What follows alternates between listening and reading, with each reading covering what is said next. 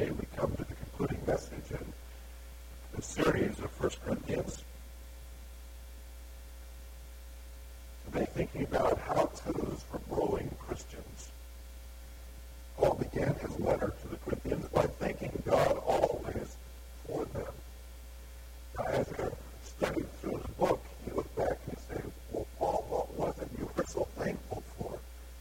Somebody has said, if you pause to think, you'll have cause to thank. Paul paused to think about the Corinthians, and he did thank God for them. But as we have seen, the letter is largely containing warning and rebuke, correction and instruction, because the church was in a difficult place. When one needs to communicate difficult things, as Paul did in this letter, it is strategic to have a warm closing to the letter, and I think Paul does that. That is his intent in chapter 16. As he writes about his ministry and some of the customs of the early church, we can see beyond the first century circumstances and culture to some important lessons for us. Paul wanted his readers to grow. He had told them earlier, you are babes, you are carnal, and he wanted them to grow up. And so as he concludes this book, it seems to me that he is exhorting them to grow. You see, a healthy Christian is on a growth curve. The Corinthians were not. The Corinthians were flat at best, if not on a declining curve. But a healthy Christian is on a growth curve, and that's where Paul wanted these folks to get. Growth is a process. We need to remember that. Paul remembered that. He was not being impatient with these folks. He didn't expect perfection of them, but he did expect them to grow. And yet here they were, infants in their spiritual experience. Now it is true that growth comes by the Holy Spirit changing us into the image of Jesus Christ. And in one sense, that is passive. It is the work of the Holy Spirit. On the other hand, we do not grow spiritually by being passive. Spiritual growth requires hard work on our part. It doesn't happen automatically.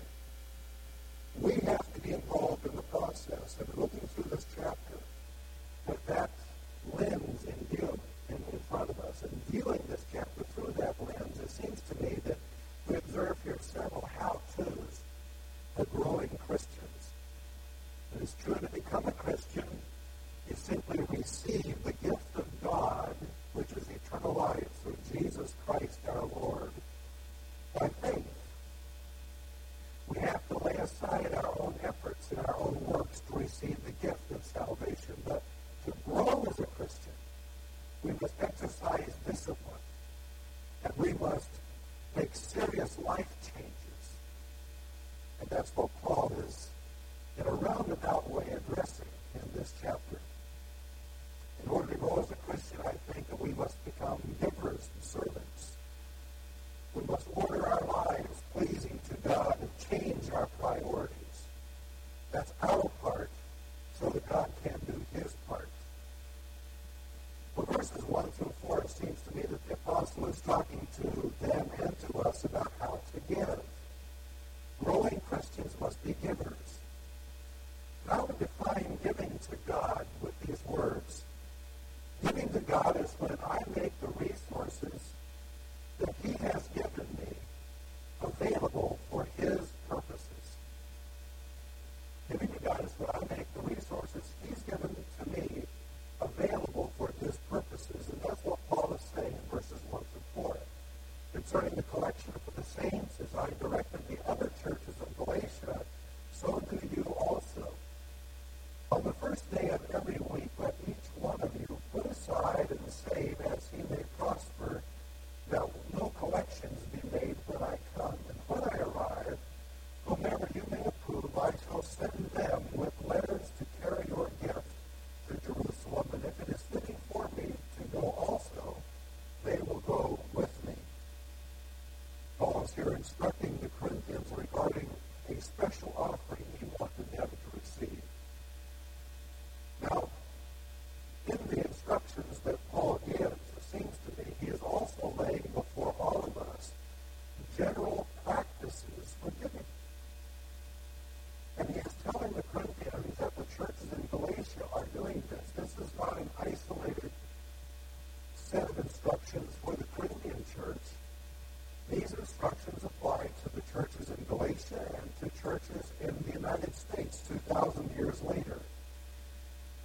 says that our giving ought to be described, first of all, as habitual.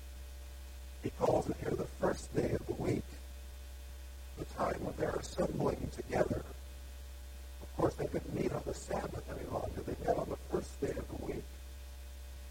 What Paul says here corresponds to the way that people were paid in those days. So that he expected them on the first day of the week as they gathered together to give from the increase of that last week. Now today, some people are paid on that in that way, and others of us are paid twice a month or once a month. Some who are on sales earn commissions whenever they come in.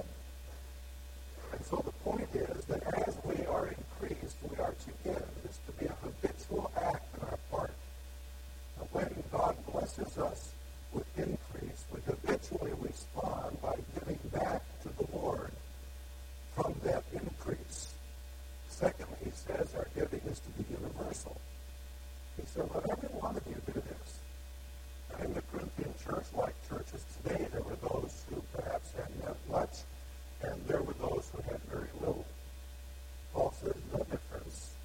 He says, every one of you ought to be involved in giving. Why is that? Because it's absolutely essential for growth. They will not grow until they become givers. It makes no difference what one's economic status is, or what one's debt is, or one's income is. The point is that we are to be givers. It has to be habitual, and it's to be universally practiced by all believers, so that all of us may grow. But he says it's to be a comparable gift. It is to be proportionate, as God has prospered. It is to be equitable.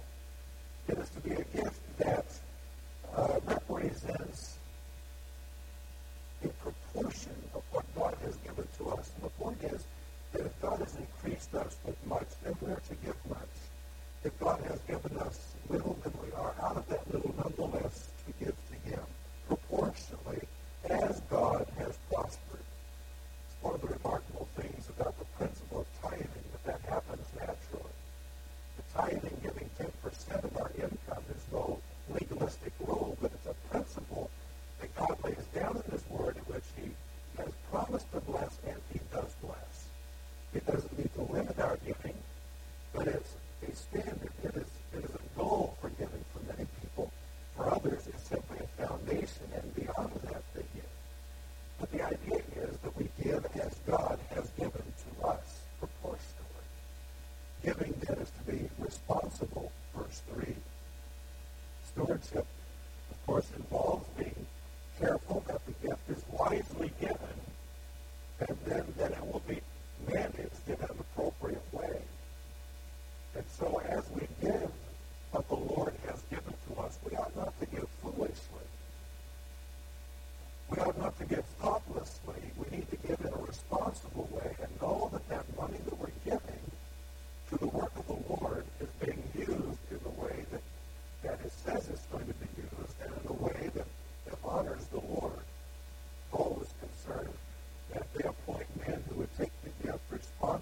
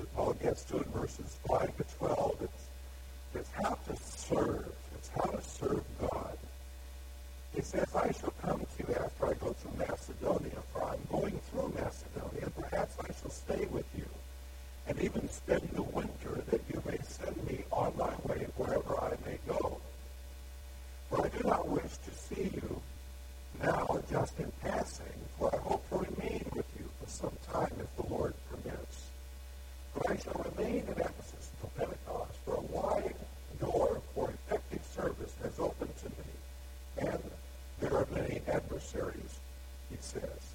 Well, Paul here, in talking about his own heart's desire, is helping the Corinthians to understand, and us to understand, how we can serve the Lord. The first idea is this: we must watch for open doors. If you and I are going to serve the Lord, we must look for those doors that the Lord opens for us. Doors refer to opportunities. Paul uses that phrase a number of times in the sense of opportunities. Open doors help us to understand the will of God. When God presents an opportunity to us that is an open door for us, then we ought to understand that as a way to serve Him and walk through that door. Obviously, when a door closes, we ought not to keep knocking on that door saying, please open up, please open up. Because God directs us in our service to the doors that He opens. Now, James tells us that we may well lay plans, and we do good if we lay plans for tomorrow and the rest of our lives. But he says that we ought also to say, if the Lord wills, I will live and do this or that.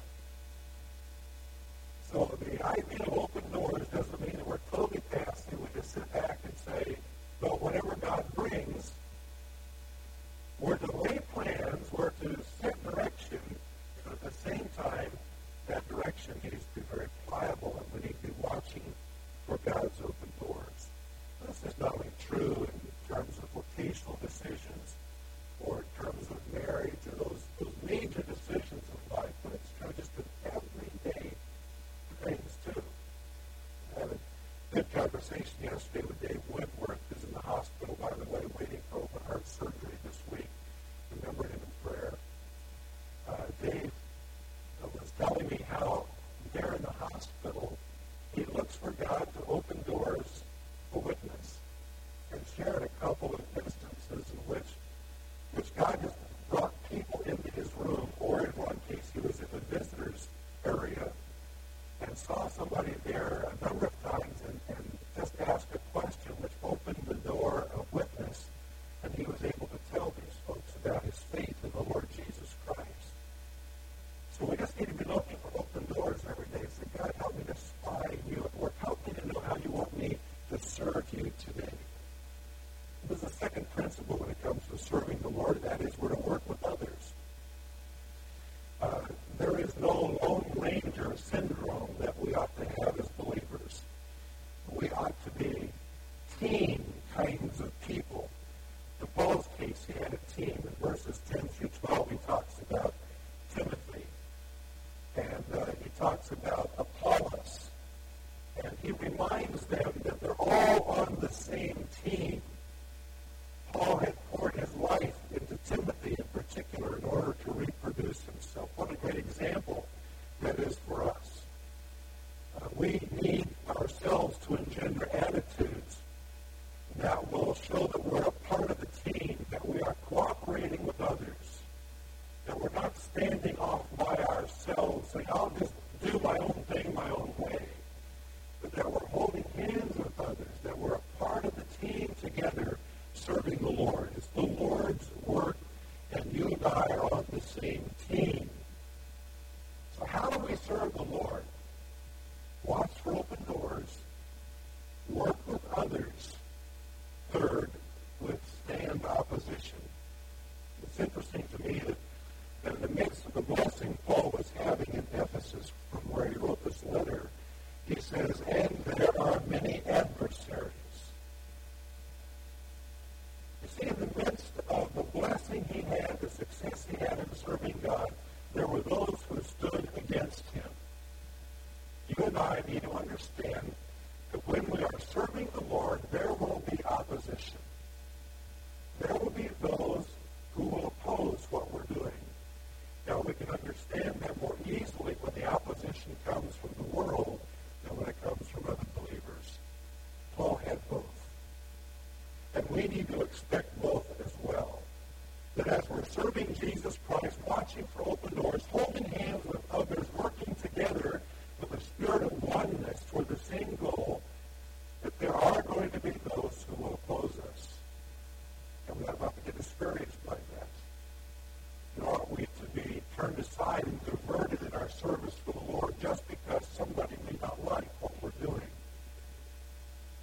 withstand those who oppose us. So serving God within his plan, as we described it here, is essential for Christian growth. Paul is wanting the Corinthians to get a glimpse of his team idea. He wants them to begin working together rather than striving together against each other and being divisive. And so he's telling them about himself. I'm convinced because he wants them to see, folks, here's how you serve the Lord. Here's how you do it. And he wants them to do that because he wants them to grow. If we're not serving the Lord, we're not going to grow. That's why it's so essential that we learn how to serve him. In verses 13 through 18, Paul goes another step and he explains to them how to behave. Now, we have to confess that the Corinthians had some behavioral problems. This family of God was not a very mature family, and as a result of that, they needed to be disciplined. And Paul takes them to the woodshed a few times in this letter. But he wants to go on and explain to them now how to behave. This, in some respects, summarizes what he's been trying to say to them in the letter. In verse 13, he explains how they're to behave in relation to themselves. He says, be on the alert, stand firm in the faith, act like men, be strong. 4 quick commands, expressing to them how they are to behave in relation to themselves. Be on the alert, that is, be vigilant spiritually, be discerning. Don't be naive and caught off guard, Corinthians. Stand firm in your faith. Be patient. Be stable against the clever strategies of the enemy to weaken and destroy you. Act like men. I guess he means be courageous and grow up. Don't be wimps. Play the man. And finally he says, be strong. That is, be powerful in your spirit through the resources of Jesus Christ. Let your moral muscles be well developed. Be determined. Be strong. You and I need this reminder today. This is the kind of people we need to be like. We need to behave this way in relation to ourselves. Secondly, he explains to them how to behave in relation to others. Verse 14. Let all that you do be done in love. In relation to others, the word love is the key word. Love is the key grace of the Christian's life. Love is the evidence of the fullness of the Holy Spirit. In the light of love, Paul is saying here, examine your deeds. In the light of love, and he's used a whole chapter in this book to talk to us about what love means. Chapter 13. He applies it in a whole other chapter, chapter 8. So Paul is reminding them, in the light of what I've said about love, examine your words. Look at your motives. And then in verse 24, he reminds them of his own love for them when he says, my love be with you all in Christ Jesus. Paul needed to remind them he loved them because he said some pretty hard things to them in this letter. You see, love is what ought to govern our relationship to others. And then in relation to their leaders, verses 15 through 18, he tells them that they ought to be in subjection to their leaders and acknowledge them. That is, recognize them and respect them. Notice he says, now I urge you, brethren, verse 16, that you also be in subjection to such men and to everyone who helps in the work and labors. And who's he talking about? He's talking about the household of Stephanas, the first converts that he had in the area of Achaia. He says they've devoted themselves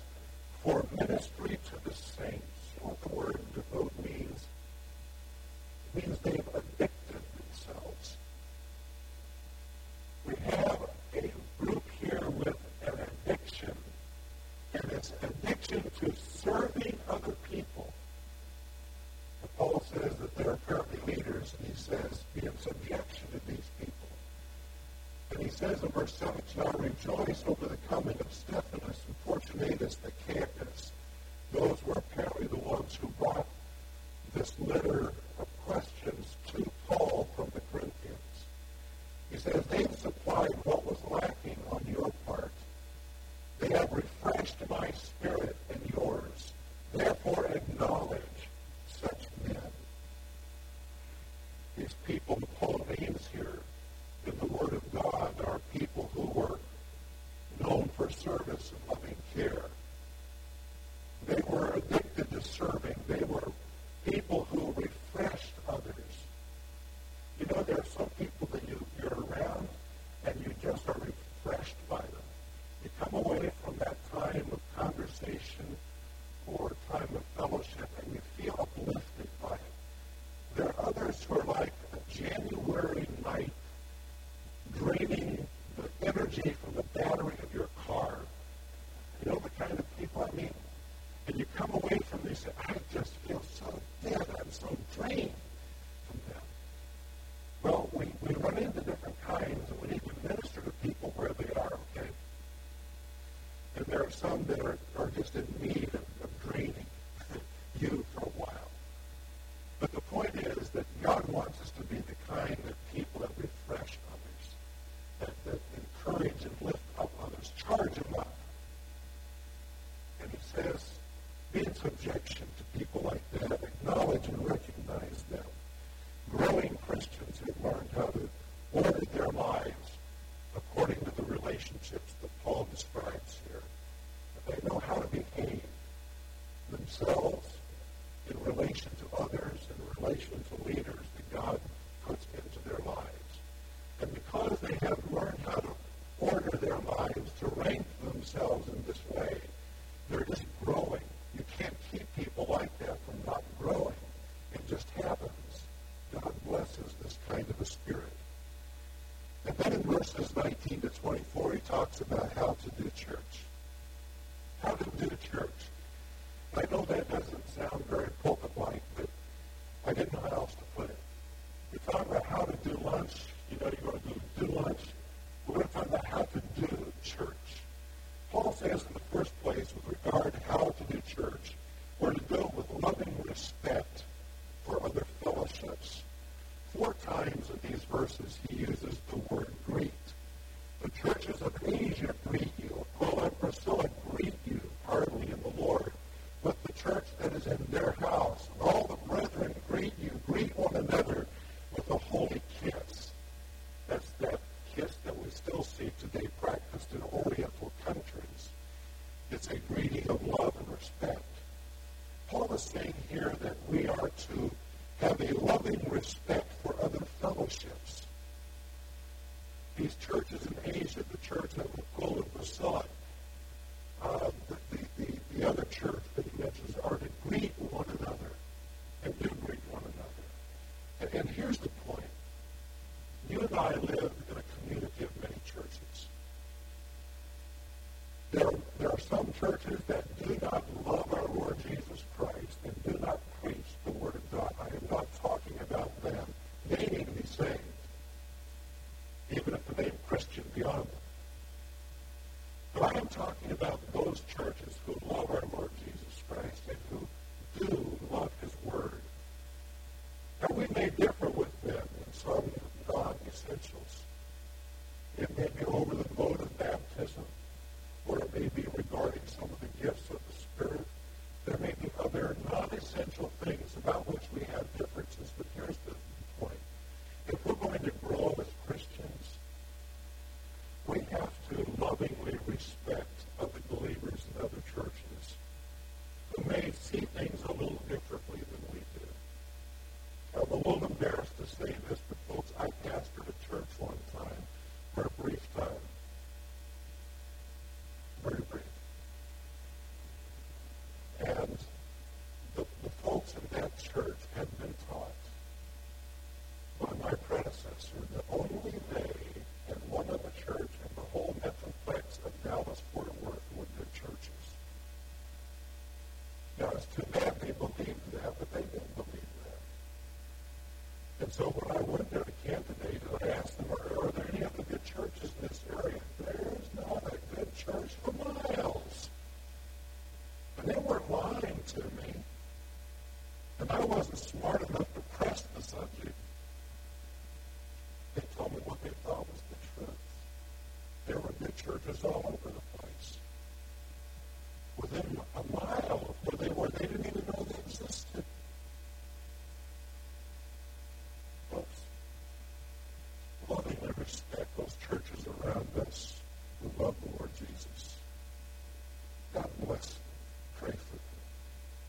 Secondly, we're to do church with loyal affection for Christ. In verse 22, he says, if anyone does not love the Lord, let him be accursed. Wow, that is strong language. Let him be damned, is what Paul says. They're to have a loyal affection for Christ. If anyone does not love our Lord, the word love here is a very low word for love. It's not the word of agapao, godly kind of love. It's the word for kissing, or the word for brotherly love, that kiss on the cheek. Paul says if someone does not have a loyal affection to our Lord Jesus Christ, then let him be accursed. The point is that if we're going to grow as believers, we need to do church with a loyal affection for Jesus. I'm reminded of what Jesus was seeking of the churches in Asia Minor, and of that letter that he wrote to one church where he said, this I have against you. You have all these good things going on, but you have left your first love. What happened? That loyal affection for Jesus had evaporated somehow in the midst of their first century milieu. And they were going through all the motions, doing all the right things, but they didn't love Jesus. And I tell you something, if there's anything that we need to be afraid of in our day, in prosperous America, it's this. That we should be going through all the motions and doing the right things, but do not have a loyal affection for Jesus Christ. And Paul's words here are very strong. This is the word of God. Let him be damned if he doesn't have a loyal affection for Jesus. And that would cause all of us just to stop and examine our hearts and say, Lord, do I love you as I ought to? Because you see, how you and I love Jesus collectively is how our church loves Jesus.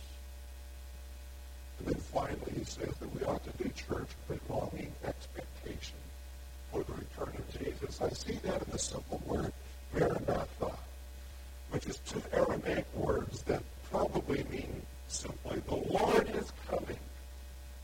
Paul wants the Corinthians to remember that the Lord is coming. How do you do church? Keeping your eyes upward. Because that one hymn that we sang this morning focused on the coming of our Lord, that Thanksgiving hymn.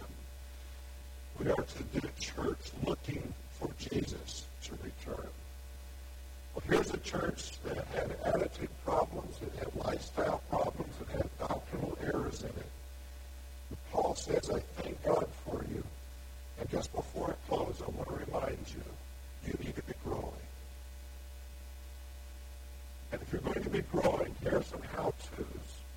You need to be givers. You need to be servants. You need to know how to serve the Lord.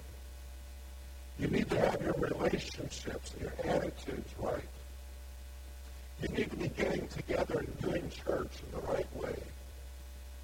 And if you're doing those things, then the Lord is going to be free to be working powerfully in your life and bringing you out of your infancy into spiritual adulthood.